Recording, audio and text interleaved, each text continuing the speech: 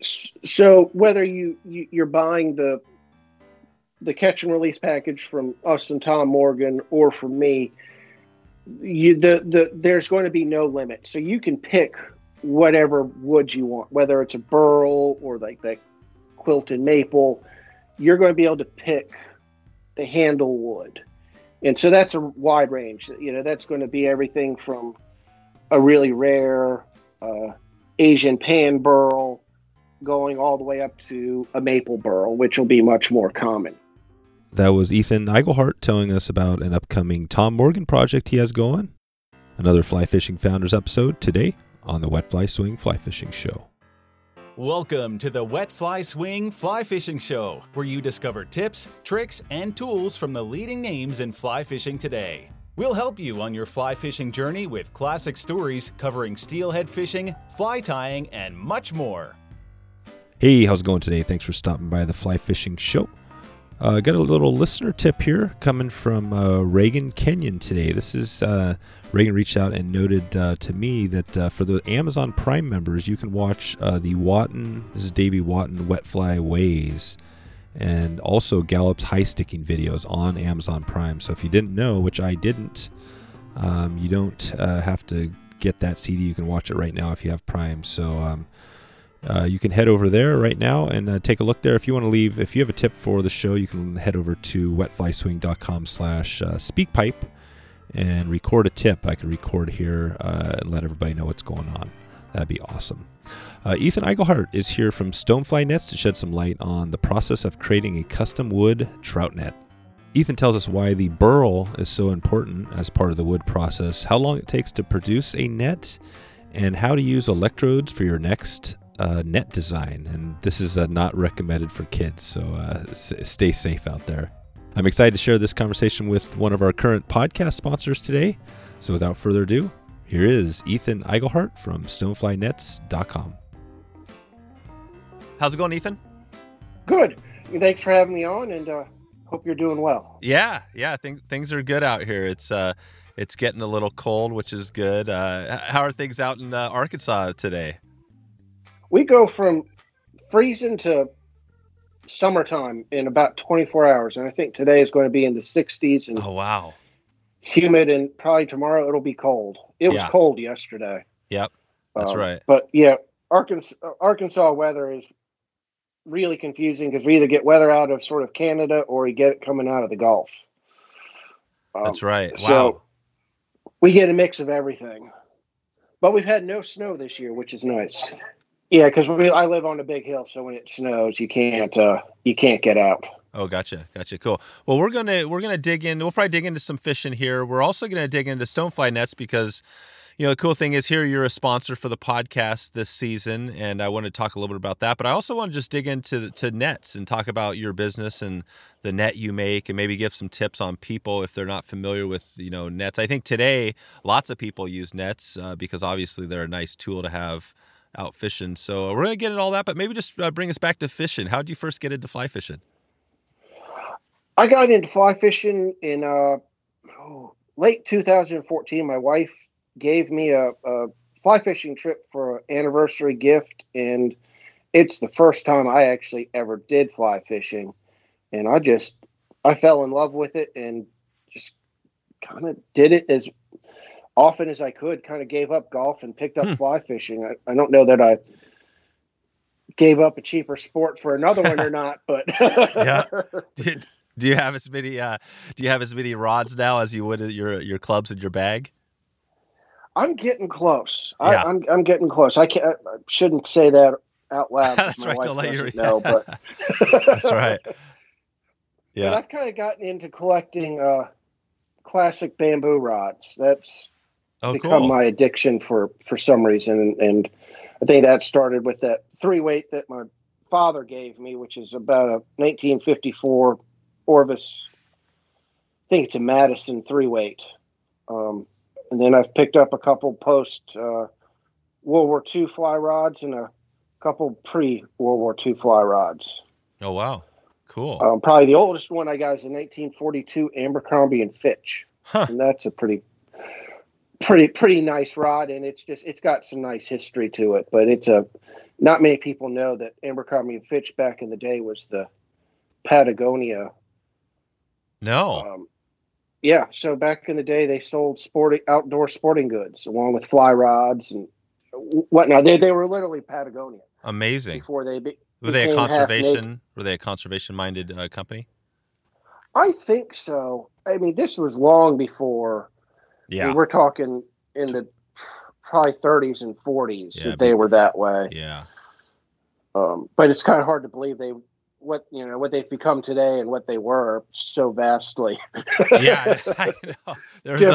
There was only one time in my life I think I was a customer of them, and it was probably somewhere in I don't know if it was like high school or somewhere where that was the thing. But yeah, they definitely aren't the first company I think of when I think of outdoors these days.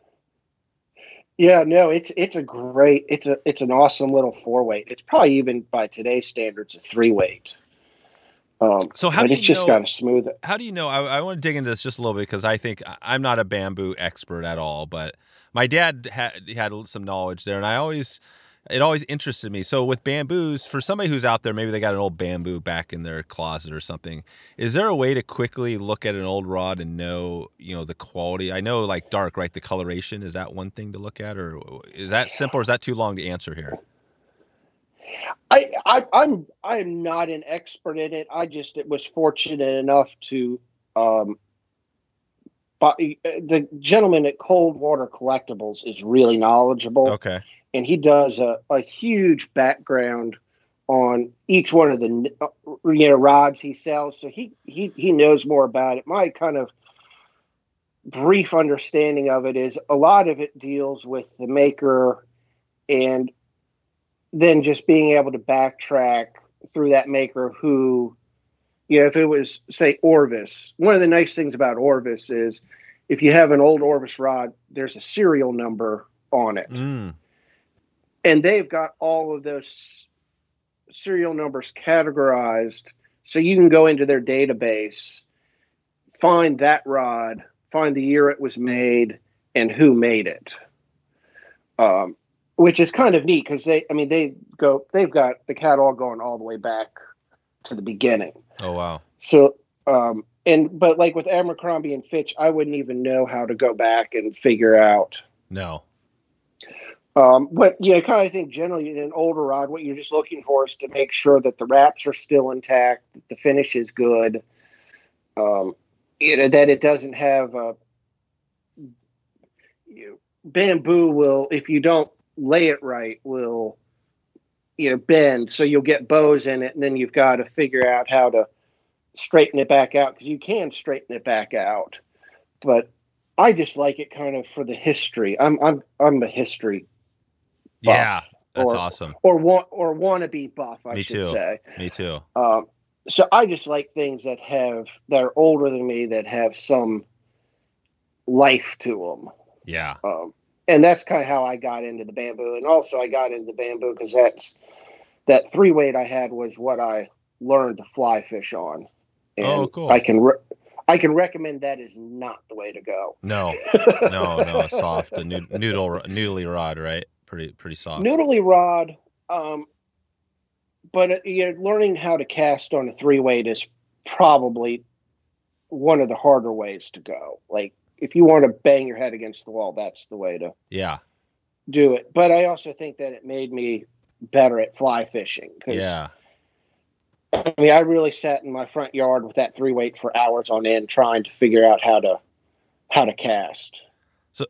So what was it, 2014, so you got started a little later than some in the fly fishing. What was it when you got going that made you quit golf? Was there one thing that just really, because people are pretty addicted to golf too, right? Yeah, and I still golf, just not as much. I think the transition was I got tired of when we traveled lugging a golf bag around, and it was a whole lot easier to take a fly rod with me and go fishing than it was to go golfing. Yeah. And there's also, I'm kind of antisocial. Mm-hmm. So golf is pretty social. And fly fishing, you can just go out in the middle of nowhere and it's not weird. And you don't have to talk to anybody, That's right. Fly fishing is really the ultimate antisocial sport that's socially acceptable. It is. No, that's a great point. Gosh, I never really thought of that, because I think that is one of the beauties of fly fishing, is that it's this meditative thing. You know, if you want to get away from the cell phones, and even golf, you know, you're out there, everybody, you know, people I'm sure talking on phones, and you're hearing phones, and you're going into the clubhouse. But yeah, fly fishing, you can disconnect, and that's the amazing thing. Yeah, and that's really what I think that's really why I loved about it, because at the time I got into it, I was running a men's necktie and bow tie business where I was making neckties and bow ties and selling them online. And so I was just always connected, like always had my phone in my hand, was always having to check email, and never got that chance to disconnect. And I think that's one of the things that I really do like about fly fishing, is that I turn the phone off, or there's just no cell service, so it doesn't matter, and I can get away. And I think that's a huge, I think as you get older in life, you, or at least for me, as I get older in life, I value that solitude and that quiet and getting away from technology. That's cool. That's you mentioned the bow tie. That's interesting. I want to maybe dig into that a little bit, but I want to talk about the Stonefly nets. Can you bring us? Maybe you could just bring us back to. I'm not sure if we go from the bow ties into the nets, but how did the net company come to be? So I started I'll backtrack a little bit. Yeah. So I started woodworking in 93, 94 in Charleston, and did that until I got married in 05. And we ended up moving to the West Coast, to Portland for a year. So I gave up my job. That's the same year that the economy tanked. And we ended up back on the East Coast a year later in Winston-Salem, which is right outside High Point, which is like the furniture making capital in the U.S. Like, just a ton of furniture comes out of there. But I couldn't find a job, so I started this bow tie business as just because I really had nothing else to do. I had no job opportunity, so I started that in 09, and by kind of 16, I was done. Like, there were only so many bow ties and neckties that I could make. There was just no. I was becoming a manufacturing facility, like a one man. Yeah. I periodically had help, but I was pretty much a one man show, just cranking out bow ties, and I was like, I'm done. Yeah. This isn't fun. I don't like the social media aspect of it. Right. And so I was fly fishing in Colorado, and just having a horrific day. No, couldn't catch a stick if I tried. And I was kind of like, I just want to do something in the fly fishing business. What can I do? And so I thought about becoming a fly fishing guide, and decided that I didn't really want to, that wasn't the direction I wanted to go. Cause not that it's a young man's game, but at 45 or 46, I wasn't prepared to couch surf in Montana. Yeah. To work for an outfitter or something to sort of chase that dream. And so I was kind of like, I can do woodworking. So let me try making a net. So I made a couple prototypes and was like, all right, I still got the skills.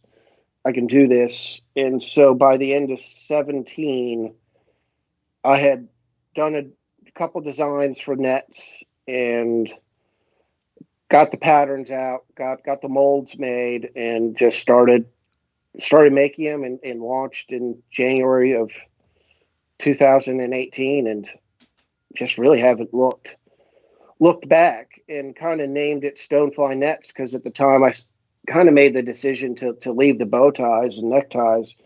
I was fishing a big purple stonefly. There you go.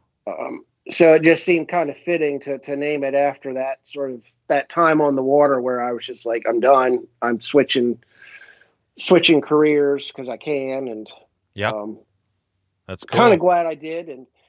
in a weird twist, my wife, was even willing. She said, go be a fly fishing guide. Go Huh. do something in the industry because you actually like it.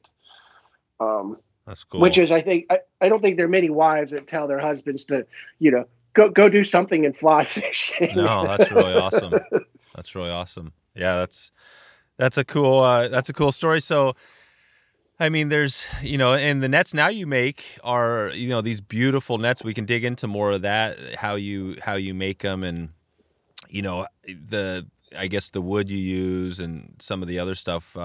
But maybe just describe a little bit of your nets, just kind of like for somebody that, maybe hasn't seen them before. How does your net maybe look different than just some other net that you could buy from whatever, Walmart or something like that? We're talking mostly like trout nets. We're talking mostly trout nets, but I do salmon nets, and I do some of my larger sizes will transfer over to the spin guys and bass fishing and the muskie and stuff like that. But mainly it's 95% fly fishing and trout. I think mainly just because fly fishing is sort of one of those sports like hunting. Like you just there's an aura about it. There's a little bit more, I think, family legacy in trout than I think there may be in sort of bass. You're going to get dad's bass boat before you get dad's bass net. That's right. And so I think for a lot of what I do is it's dad buying the net for himself, but wanting to give it to his son or his daughter, or, cool. Mom buying it, to give to her son, kind of. They have a legacy for that net. And I think that's really what's setting my nets apart from what you would get at Orvis or Fish Pond or, Walmart or Cabela's. You're going there and getting kind of just a generic off the shelf net. With me, you're coming because you're coming in for the build process because you want to be part of it. You want to have input into not necessarily the overall design of the net, because that's kind of set, but you're coming in, you're picking your handle wood, you're picking your hoop wood, you're coming in and, whether I'm putting in a logo or initials or a saying, you're personalizing that net for yourself and your children or your family, whatever your plan is for that net. You're in that process. And I think that's probably really what sets my nets apart, or really going to anybody who does what I do, is that we're offering you that connection, Yeah. And I think that's what people are looking for nowadays, especially I think with COVID, and there's just been much more emphasis, at least this past year. I found a lot more emphasis on, I want this net to outlast me. I want it to outlast my kids. Yep. There's a longevity that people are looking for that they recognize that they're not getting from the larger companies. Gotcha. And nets are typically, obviously your nets are made out of wood, but are other nets, what else do they make nets out of these days as far as the frame? I've seen some people do it out of, I think Kevlar. Oh, right. A lot of them are just plastic. Sort There's of probably some plastic, yeah. Plastic or mainly plastic. I'm not sure what the fish ponds are made out of, but I think they're all molded plastic. Oh, gotcha. Yeah. And yours, and they're all being, and all those are just being mass produced. Even if you buy a wooden net from Orvis, it's still being mass produced. Yeah. Someplace else. That's right.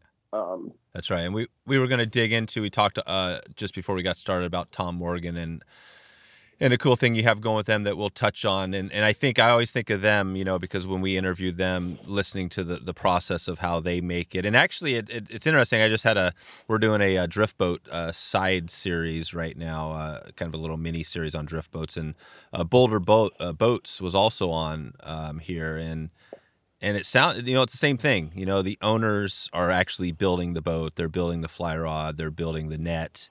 And it's this really personal, it's like to tell them to take themselves out of building the thing is just like, there's no way that's going to happen. Is that how you feel too with your nets? You're not going to be outsourcing these anytime soon. No chance at all. I struggle. I was having a conversation with a friend the other day, and he's like, "Do you think you'll add an employee?" And I'm like, "I don't know." Like, to me, at this point, I can't see having anybody else work on these nets other than myself. Mainly just because I'm a wannabe perfectionist, and if I don't see it go together, then I'll always wonder if it was done right. And I like the hands-on experience, and I don't want to give up. I don't want to give that up right now. And I can't see. No, I couldn't see me ever being removed and sitting in an office and letting somebody else do the work. That's it. Well, I want to talk. These. I guess the burls is a thing that I'd like you to clarify, because I think that's a really cool part of the net. Some of these nets you make have these really, really unique designs. Can you talk about what those are and how that creates a really custom looking cool net, like a one of a kind net, right? Yeah. So a burl can be underground. It can be above ground, and it's a section of the tree that at some point got damaged and then got infected. So it's an infection within the tree, and as the tree grows, the burl will get bigger. And it's a burl if you're walking through the forest and you see kind of this round, bulbous section of the tree. There was probably a branch or a twig or something that snapped there, and then it got infected. And as the tree grows, the infection kind of grows, and it grows around the infection. So that bulb you're seeing is actually a burl. And so it just changes the way the grain moves, and it changes depending on the type of infection and where it is, will change the color and the punkiness of it. So some of it will be hard, some of it will be soft. So it's really noticeable in things like Buckeye Burl, where you'll get these yellows and these blacks and occasionally reds and grays and greens. And so it's that diseased process that creates those really unique looks. That's cool. Is it an all, can you find this? I guess first thing would be, what wood do you use for your nets? And then also, could people find these in, all sorts of different types of trees? For the most part, some trees I think are more susceptible to it. So you'll generally see more maple burls, walnut burls, kind of your hardwoods.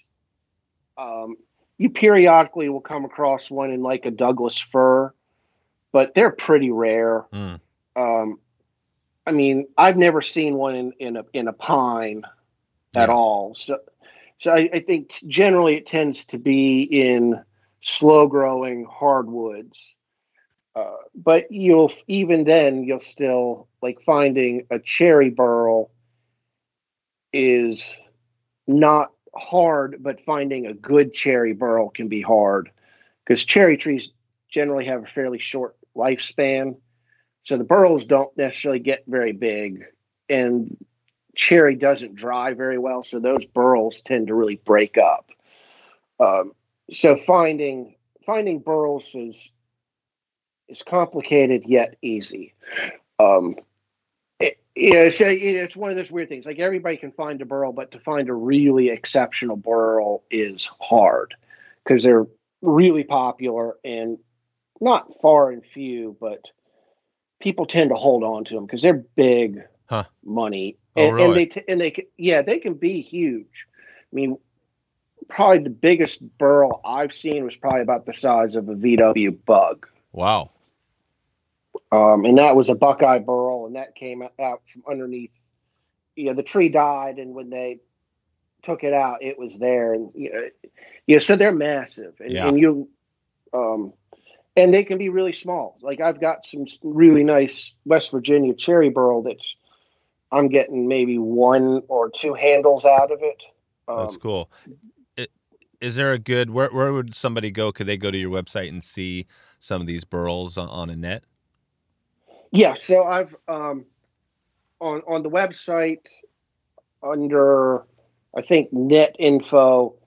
If you scroll down, there'll be a small section of maybe 10 nets with different wood handles. Most of them are burl. I do mostly burls. Yeah. My wholesale stuff won't be. I generally don't do burls there because that's a harder sell for fly shops. But everything usually I sell offline or do custom is all burls. Gotcha. Okay, so if they go to your website and look at your nets, they'll basically see mostly some burls in there. I'm looking at one, the spalted maple burl landing net. Yeah, it's so there's a whole page there that'll give you some options. Yeah, and then also if you follow me on Instagram, if like recently I just posted a couple pictures of some quilted maple I got in and a redwood lace burl I got in, and that's a good way to see what I have in stock. Yeah, I see and what'll be ready to come out, because I try and sort of post the burls as they come in so people can get an idea. And I stock a fair amount of burls on hand. So like right now I've got a huge slab of really incredible redwood lace burl. Oh, that's cool. It's absolute. It's got red and yellow in it. It's just an unbelievably gorgeous piece. Got some really nice, unbelievably quilted maple in. Yeah.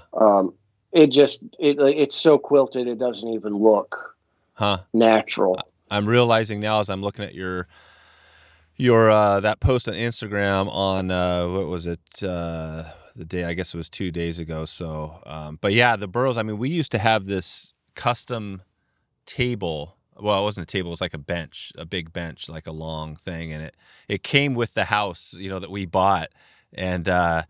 And we were like, what do we, this thing was, it was so big, it was in the way. We ended up, I can't remember if we gave it away. I think we might have given it away, but now that I look at it, I think the thing was literally a burro, and it might have been worth, maybe it was worth thousands of dollars. I don't know. It probably could have been. I mean, burros really, depending on like the color and the grain and the depth, they can go, burls are not cheap. That's probably my largest expenditure. Oh wow! So you buy most of your burros? I buy most of my burls, yeah. and I've got it. I'm still really fresh into the wood business, but I'm starting to be able to now buy direct from the landowner. Where do you buy those burros from? So I'm buying them all out of the U.S. and they're being sourced. Yes, the larger companies are sourcing them outside and bringing them in. So I buy from Oregon to California all the way to Maine.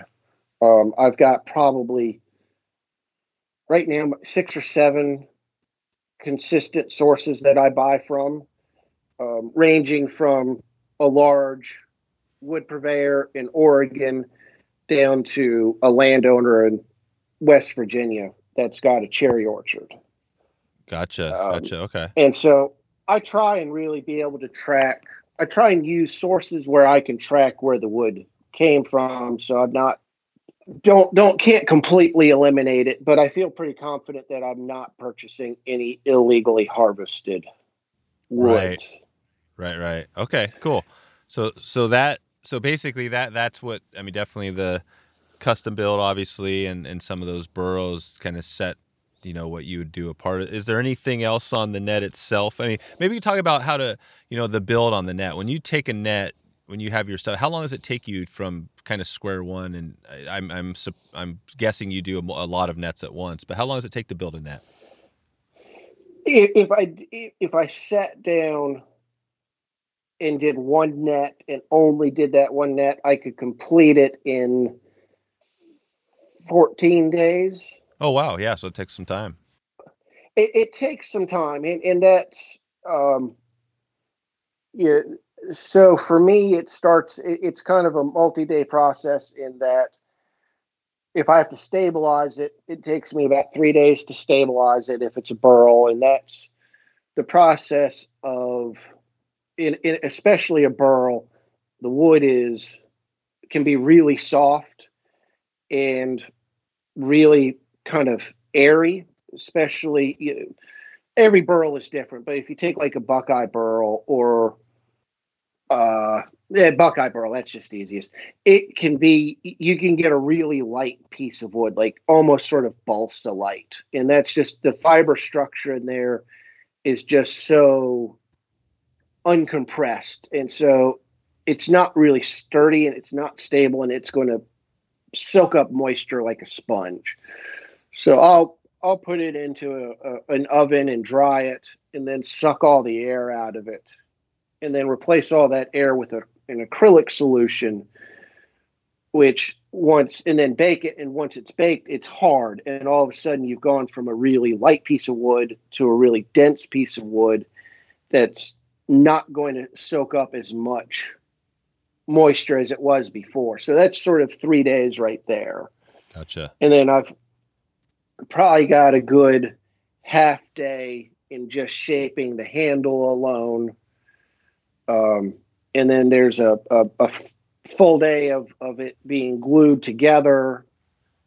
And then there's 3 or 4 days of me sanding and shaping it and trimming it. And then another 3 or 4 days for it to go through the finish process. And then it sits for a couple days to fully cure. So it's a long process. So generally what I tell people is if you come in for a custom net, you're looking at about on a slow, like right now, this is a slow month for me. Christmas time is always slow, but then I also took off a month because I had carpal tunnel surgery. I saw that. So I've got this, weird sort of break right now. So it would take 30 days. If you called me today, it would take 30 days. Yeah. That's depending on what you needed. I could do it a little faster, but I don't want to be rushed.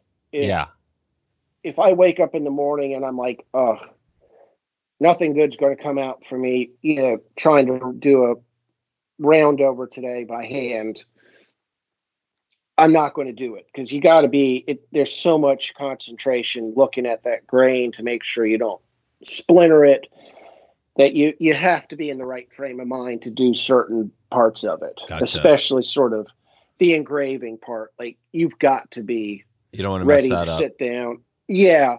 And so I always tack on about 2 weeks to give myself time. And nobody's ever going to be disappointed in me if I say, oh, hey, your net's done sooner.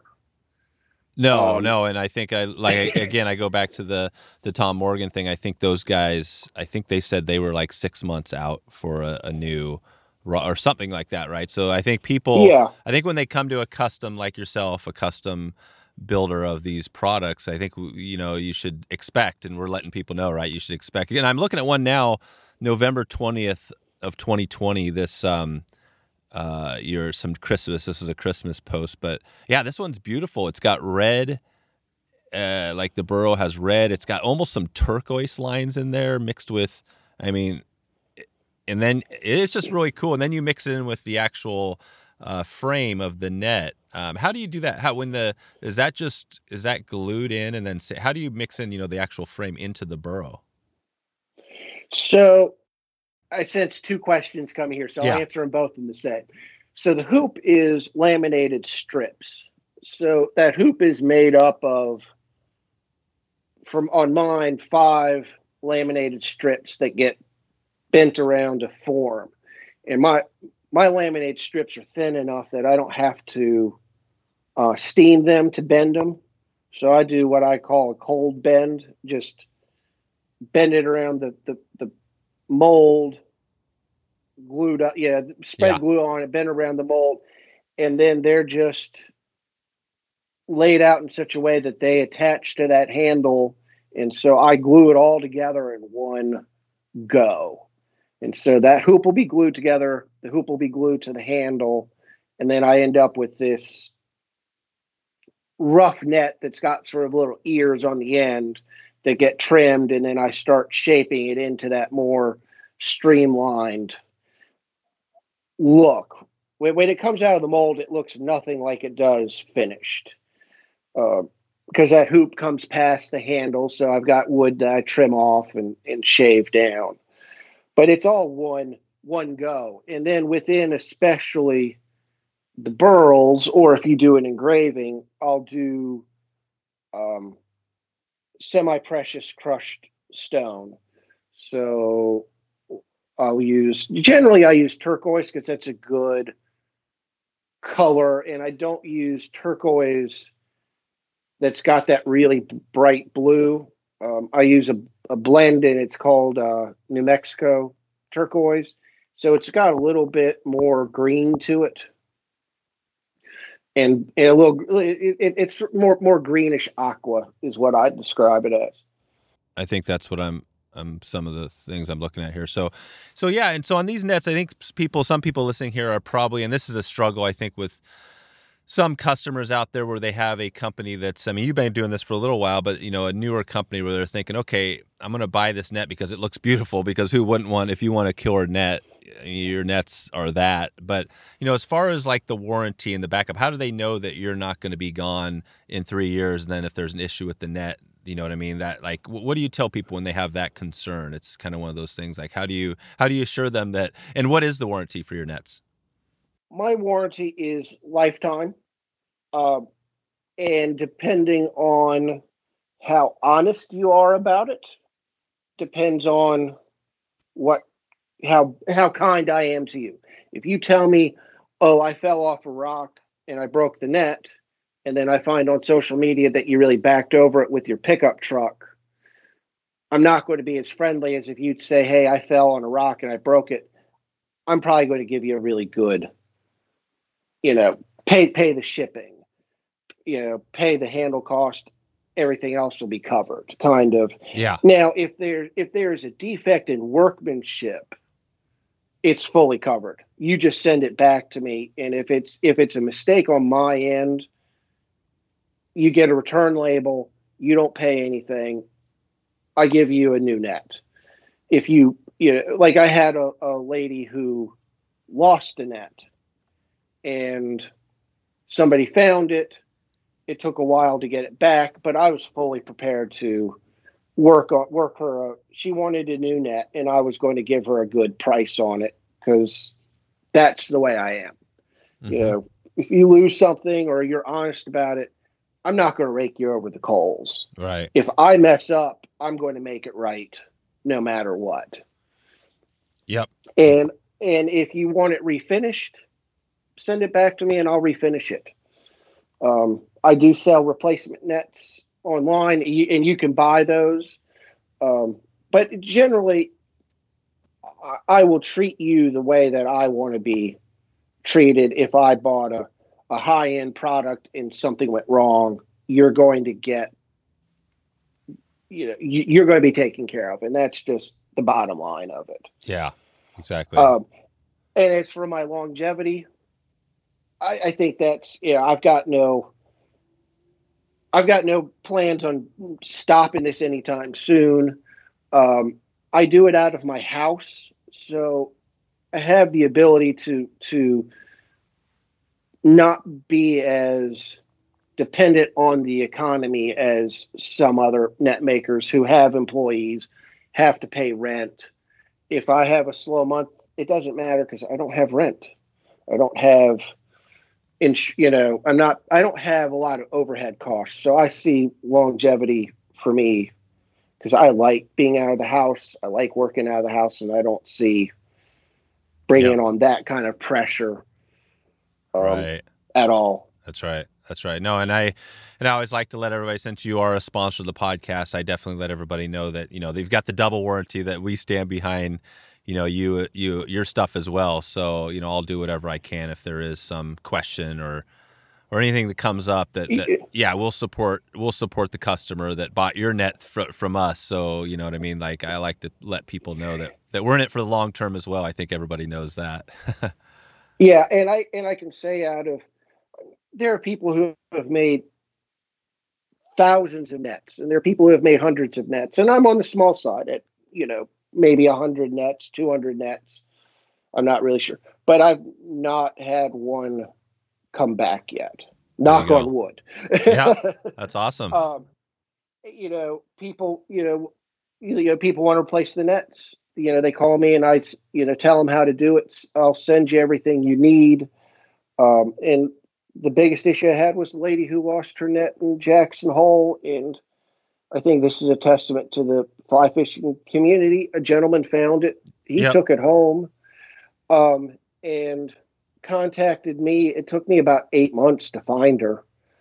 And she eventually emailed me and said, I want one for my husband, but I lost my net. And I said, hey, I've got it over here. No way. Yeah. And That's so cool. I've got it coming in from this gentleman. She said he can send it to me. And I said, no, I want to get back. I'm going to refinish it for her because I don't know what condition he found it in. He took a picture of it. And it looks in really good shape, but I'm going to refinish it for her, put a new net bag on it, and send it back to her. And, that's how I would want to be treated. And that's kind of how I approach my business.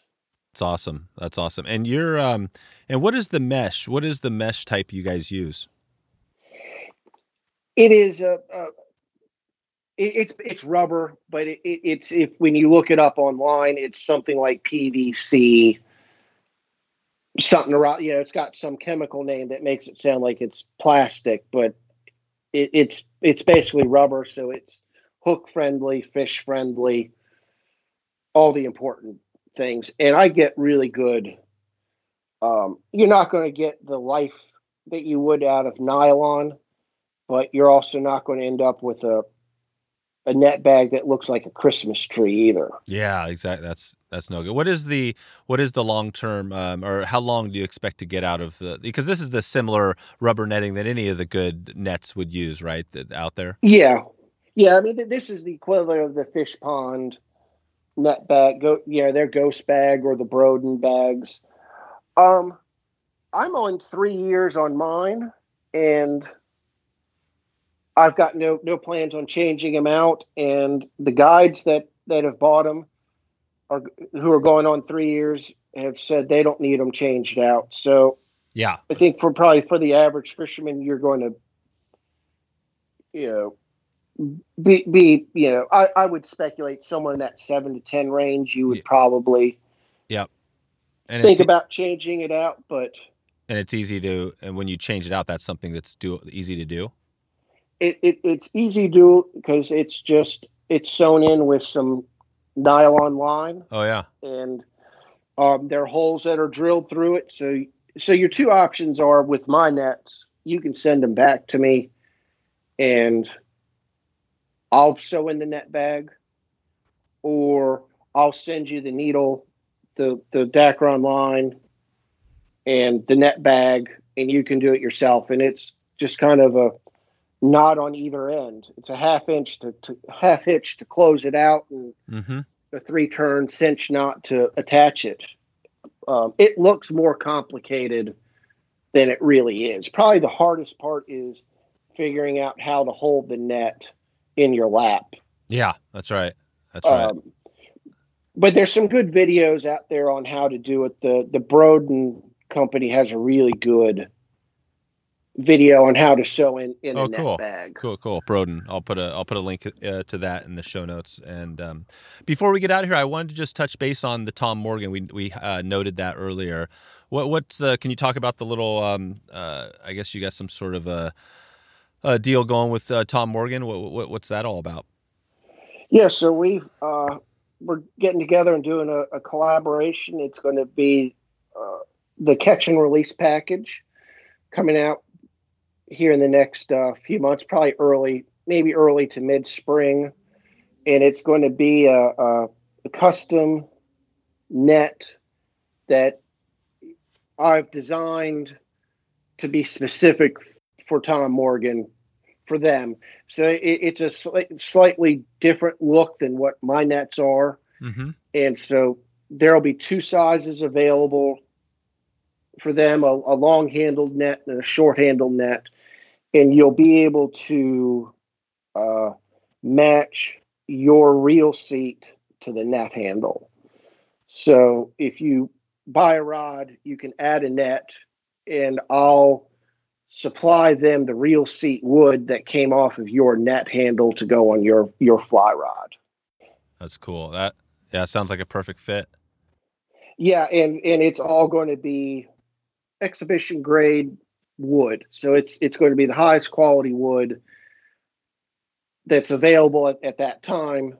And yeah, I think it's a really good match, and I think it's going to offer a unique package for somebody who wants that all around heirloom package.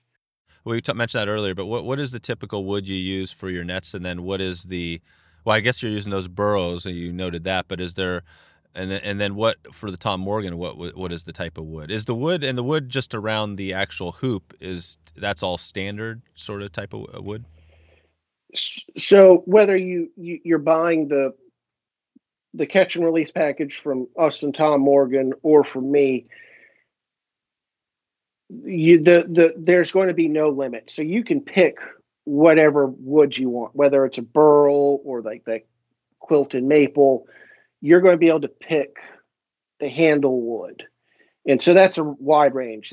That's going to be everything from a really rare Asian pan burl going all the way up to a maple burl, which will be much more common. You can, if I can find it and I can get it, I can use it. And that's really, finding it is probably going to be probably the biggest limitation in all of this is, whether you come through the website or through Tom Morgan, you'll go through a process of where we'll talk.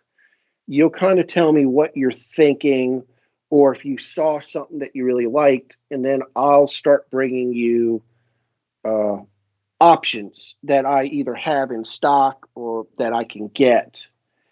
And you'll pick that piece of wood, and if I have it, that's your piece of wood. I write your name on it, and it goes into the build pile, and that's the wood you'll get. If I buy it online, I'll get it in, mark your name on it. And then the hoop woods, they're kind of standardized, but I still am using probably 10 or 12 different species of wood. And then based on what the handle is and kind of the overall look, some people want a hoop that kind of complements the colors that are found in the handle. I can do that. And some people want something, that's a little bit more contrasty. So if they got like a walnut burl, which will be on the dark side, then I'll do a lighter hoop and maybe bring in a little accent piece in the middle to tie it in with the handle a little bit. But you get a lot of customization on how you want the net to look. And I think the other thing that people don't realize is that even if you get, like, the Buckeye burl is probably my least expensive burl, because I can get it in a big burl. And then people say, well, then a whole bunch of people are going to have my net. And the response to that is that within that burl, there are going to be so many different looks that even if it's the same species, You can see it. yeah, it's just going to look different. Yeah, they're all one of a kind. It seems to me as you go through your Instagram or whatever, I mean, pretty much everyone is one of a kind because the burrows, there's no one burrow that's exact. They all have their different colorations and designs naturally.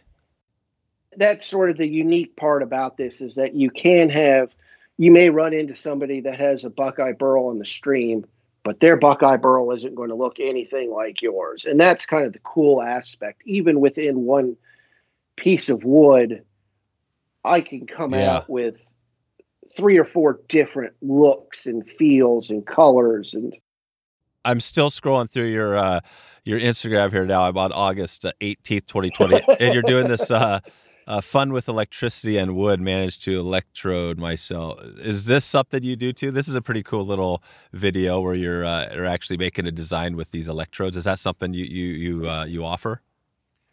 it is something I offer. I don't always advertise it like that. That's a good. It's probably, out of all of the woodworking tools I own, that's probably the most dangerous. And so that is and it works well in some woods, but not others. But what I'm basically doing is putting those 2 probes in, and there's I can't remember. It's an alkali or an electrolyte solution. It's basically baking soda and water, and that helps the current travel. And so I'm putting about 15,000 volts of electricity through that piece of wood, and it's arcing through the wood trying to connect. Yeah. And it's called fractal burning, and it's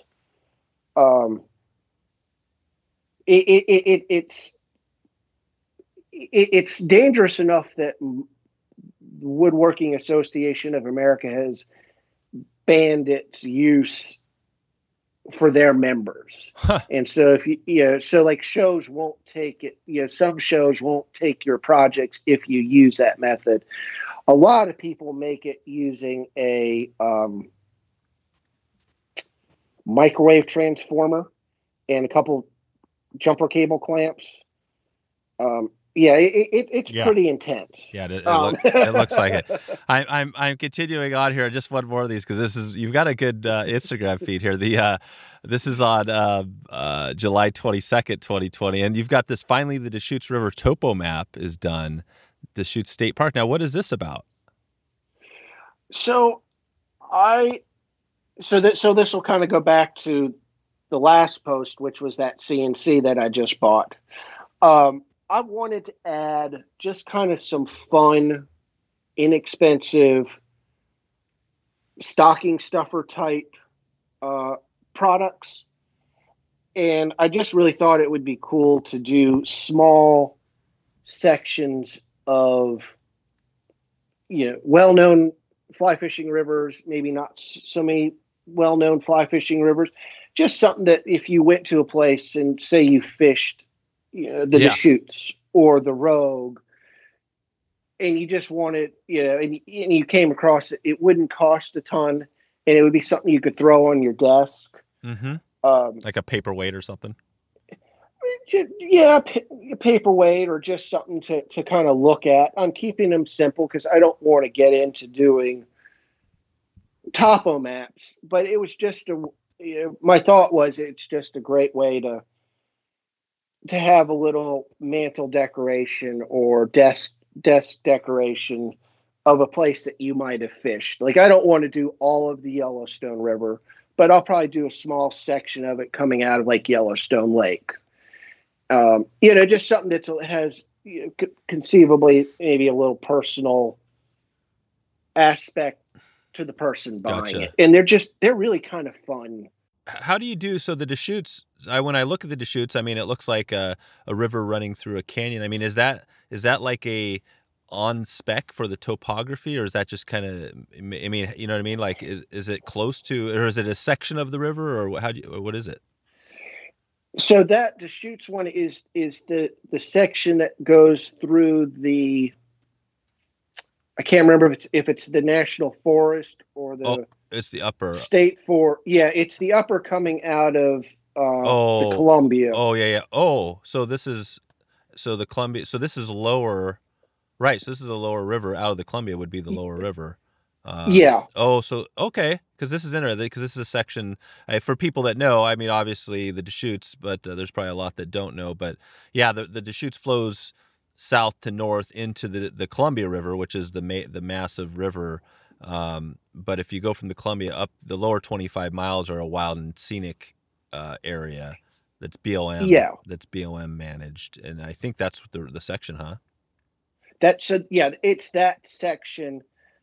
It's that 25-mile section, and that's I can't remember right off the top of my head what the scale is, but what I do is I go and get a grayscale topographic map, and so that's if you were to kind of remove all of the vegetation and look down on that section, that's what that section looks like. That's so it's as detailed as I want to make it, but it's not my interpretation of it. I gotcha. Okay. Yeah, it makes sense to me. And I know the topo, obviously, that section very well because I've hiked and hunted all over it as well as fished it. So I've been on top, and all those ridges are 2,000 feet high from the river up, and it's it's steep in some areas, but it's not like the Grand Canyon, obviously. It's not a crazy or the Snake. Okay, cool. Well, yeah, I'm just interested in that. I mean, I guess we'll leave that for another talk because we're gonna get out of here. But yeah, anything else on the nets you want to highlight to give a kind of a shout out or kind of a pitch to the good stuff you have going, or anything we missed just on generally about trout nets? I think this year there's going to be some really great looking redwood lace burl. If you looking for a unique net lace burl, I don't do a ton of it. There's not a lot of it out there. I've got a huge slab of burl for that. The Tom Morgan catch and release is probably the biggest. Yeah, that's huge. Biggest thing for me as a business. If they want to get that, where would you send somebody if they wanted a Tom Morgan rod and one of your nets, that package? There, you will be going all through. Your initial introduction will be through Tom Morgan Rodsmiths. And if you want to add a net to your rod, they'll make the introduction back to me. I see. There'll be a little snippet on my website, but ultimately you're buying the rod and my net is an accessory to their rod. So you'll start the build process with them and then you'll come over to me for the net, but you'll be paying for the net through them because it will come with the rod. Okay, perfect. And I also just quickly, I was going to touch on this on, you're making these nets. Is there a resource out there if somebody, instead of buying one, they wanted to actually make a net? Do you have any idea where you can send somebody if they wanted to kind of make their own? Are there a lot of resources out there on net making? There's some decent ones. The easiest thing to do is my advice is to Google it on YouTube. Look at it. If you've got questions after you've looked at the video, feel free to email me. Yeah. I don't have a ton of time if I'm your first stop, but if you look at it and then you have specific questions, yep, I'm always happy to answer specific questions versus perfect just general. Perfect. If you email me and are like, hey, how do I build a net? Yeah. Your email's going down. But if you're like, hey, I've got this issue, I'll sit down and help you out with it. And I know Tom Morgan again, and there's a few companies I've talked to that are similar to this, that they'll let you come by the shop and and they also do some classes too, right? They actually do, I believe, some rod building. Yeah, they've got a class. I'm not to the point of running a class yet. Yeah, you're not quite there yet. Well, maybe if you're interested, right, maybe you'll. But it sounds like you're a little bit more on the, like you said, maybe introverted. So maybe that's not your style, anyways. You kind of like building your nets on your own. I do. I'm always happy to teach, but I really am. on sort of the spectrum of net makers, I'm probably on the small side. I like being that way. I'm in a 2-car garage in my house, and I like that. All of my tools are on wheels. Yeah. So I'm sort of the epitome of a small business, small net maker, versus sort of if you look at like the Brodens or the Blue Ribbons, they're much larger. They do great work, don't get me wrong, but they're much larger. I'm the guy, kind of more like Sierra Nets, sort of in a small workspace. Yeah, you're the mom and pop. I mean, you're the great little, I mean, that's why people buy, I mean, it's a custom, they know they're going to get custom built by one person, and it's cool. I mean, how is this, talking about the introverting. So now that we're wrapping up this podcast, how has this felt for you? Has this been hard or has this been easy? No, I enjoy talking about it. Yeah. This is easier because then this is just easier than sitting in a room with 15 people trying to make something. Yeah. Make something, or everybody, you have to listen to 15 different fishing stories when you really know yours is the best fishing story. Yeah, totally. Cool. That's it. Well, hey, before I let you get out of here, I can't, Little Rock, Arkansas, I guess that's where you're at now. So there's obviously one famous person, right? The old Bill Clinton is the Little Rock guy. Is he still the most famous person, or are there any other big names coming out of there? I think he's probably the most well known. I think in the fly fishing world, wasn't Dave Whitlock out of Arkansas? Oh, yeah, is he out of? And I'm thinking specifically, Little Rock, but I think Arkansas. Well, let me see. I've had Dave Whitlock on and Davey Watt, and they both talked about it. My memory, it's funny as I think back, these shows start to overlap, but I mean, he's from that area. I want to say he moved to Oklahoma. I think he's in Oklahoma now, but I think originally he was from Arkansas. Yeah, he did. If memory serves me right, he was very instrumental in, I think the 70s, getting the Little Red River stocked with browns.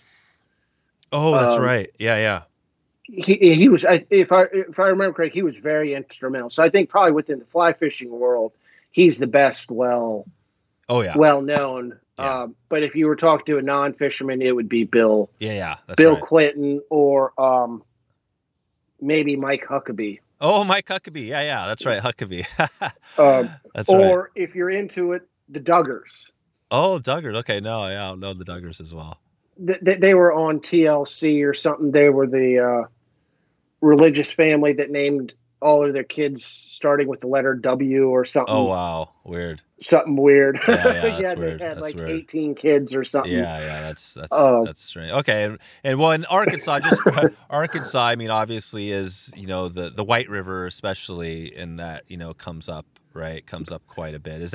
What is your home, do you have a home water you fish a lot? I would probably say the North Platte in Colorado. Oh, wow, yeah. Is that right? I fished the Little Red a lot. I got the opportunity to fish the North Platte in Colorado for wild browns and semi-wild rainbow. The sections that I was fishing, the state doesn't stock. So there's some stockers that come down, but they're pretty much all self-reproducing. Yeah. And after catching kind of wild browns, coming back to Little Red to fish stockers just never, it never appealed to me again. So I try and get out to Colorado maybe 3 weeks a year to fish. Yep. And I fish the North Platte the most. Yeah. There you go. Cool. Cool. Yeah. And I like that section of Colorado too. Yeah. Colorado's a hot spot for sure. Cool. All right, Ethan. Well, hey, I appreciate you coming on here. That's I think we covered everything I was wanting to dig into. I just wanted to thank you for sharing some knowledge here and being a sponsor of the podcast. If anybody wants to help support this podcast and support you, they can head out to stoneflynets.com and kind of grab a new net, right? Exactly, and everything that's online ships within 24 hours. Oh wow! So I do keep some stuff stocked on mine. So if you need something immediately, check out the website. There's still some really nice stuff up. Nice nets up. Yeah, I'm glad you noted that. And what is just on the pricing quickly, just so people are realizing, because I was thinking about, I'm not even sure on the different prices. I know your nets, I think some of your custom nets are in the $200 range, but can you just briefly talk about that? Is that, like, if they were going to go right now, pick up a net and get it shipped in 24 hours, what does that net cost? Probably average of $250. Okay, so yep. Yeah, that's kind of the average, and it bounces. So some nets will be in the 190s, some nets will be in the 400s. Yeah. If you're doing a custom net, I can work with you for the most part on price.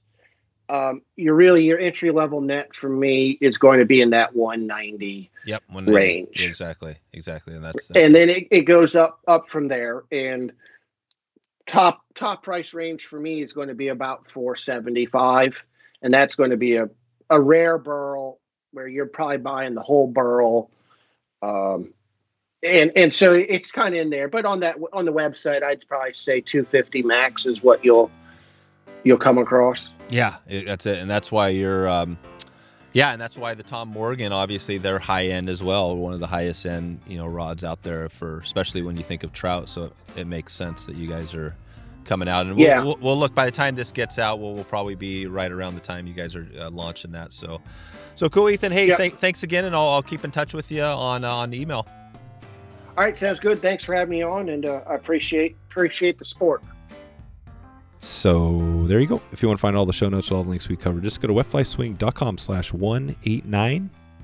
If you can, head over to wetflyswing.com/resources to find out the most recent book recommendations and some of the other resources that our guests have noted in the podcast. I've got a little curated list of things you can click on there and support the show as well at the same time.